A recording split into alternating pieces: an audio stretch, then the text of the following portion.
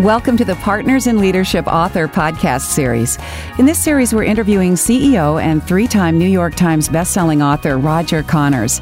The topic of this podcast is How Do You Suspend Belief Bias, Part 2. This podcast is less than 4 minutes in duration.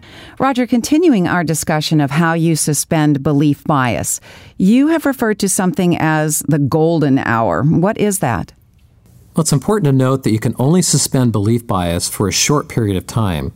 Once you open that window and people are willing to consider a new, fresh point of view, that window will close quickly, particularly if you don't do the right things when the window's open. We call this period of time where people have agreed to consider another point of view the golden hour.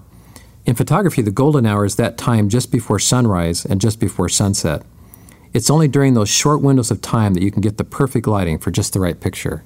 Isn't there also a golden hour in medicine, that first 60 minutes where prompt medical treatment of a traumatic injury will provide the highest likelihood of preventing death?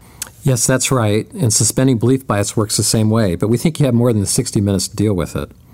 Good news here, in the change process, the golden hour can last hours, days, or weeks, depending on the conditions. Get the conditions right, and you get several weeks where people are willing to consider a new view. Look for new evidence to validate the new belief and make it theirs.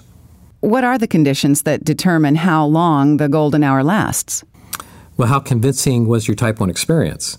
If it was strong, it generally gets you more time. Most importantly, though, is the number and relevance of the negative C1 experiences being created by leaders.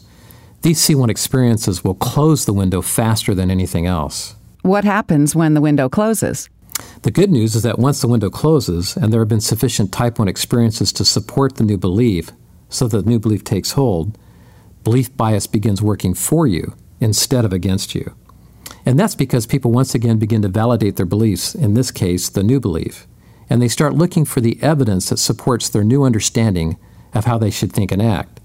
They begin to selectively perceive their environment, ignoring contradictory C1 evidence, embracing reinforcing C2 evidence, and solidifying their new beliefs. Creating type 1 experiences that reinforce the new beliefs during the golden hour is absolutely critical.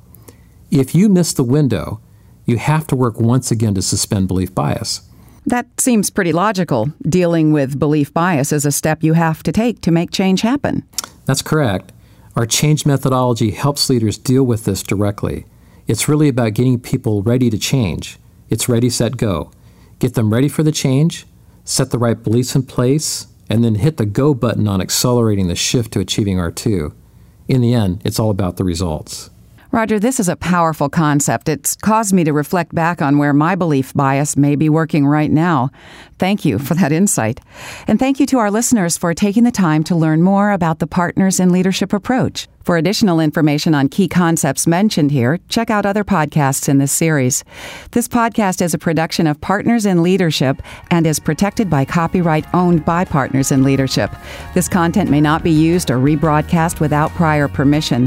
For more information, visit www.ozprinciple.com or contact us at 800-504-6070.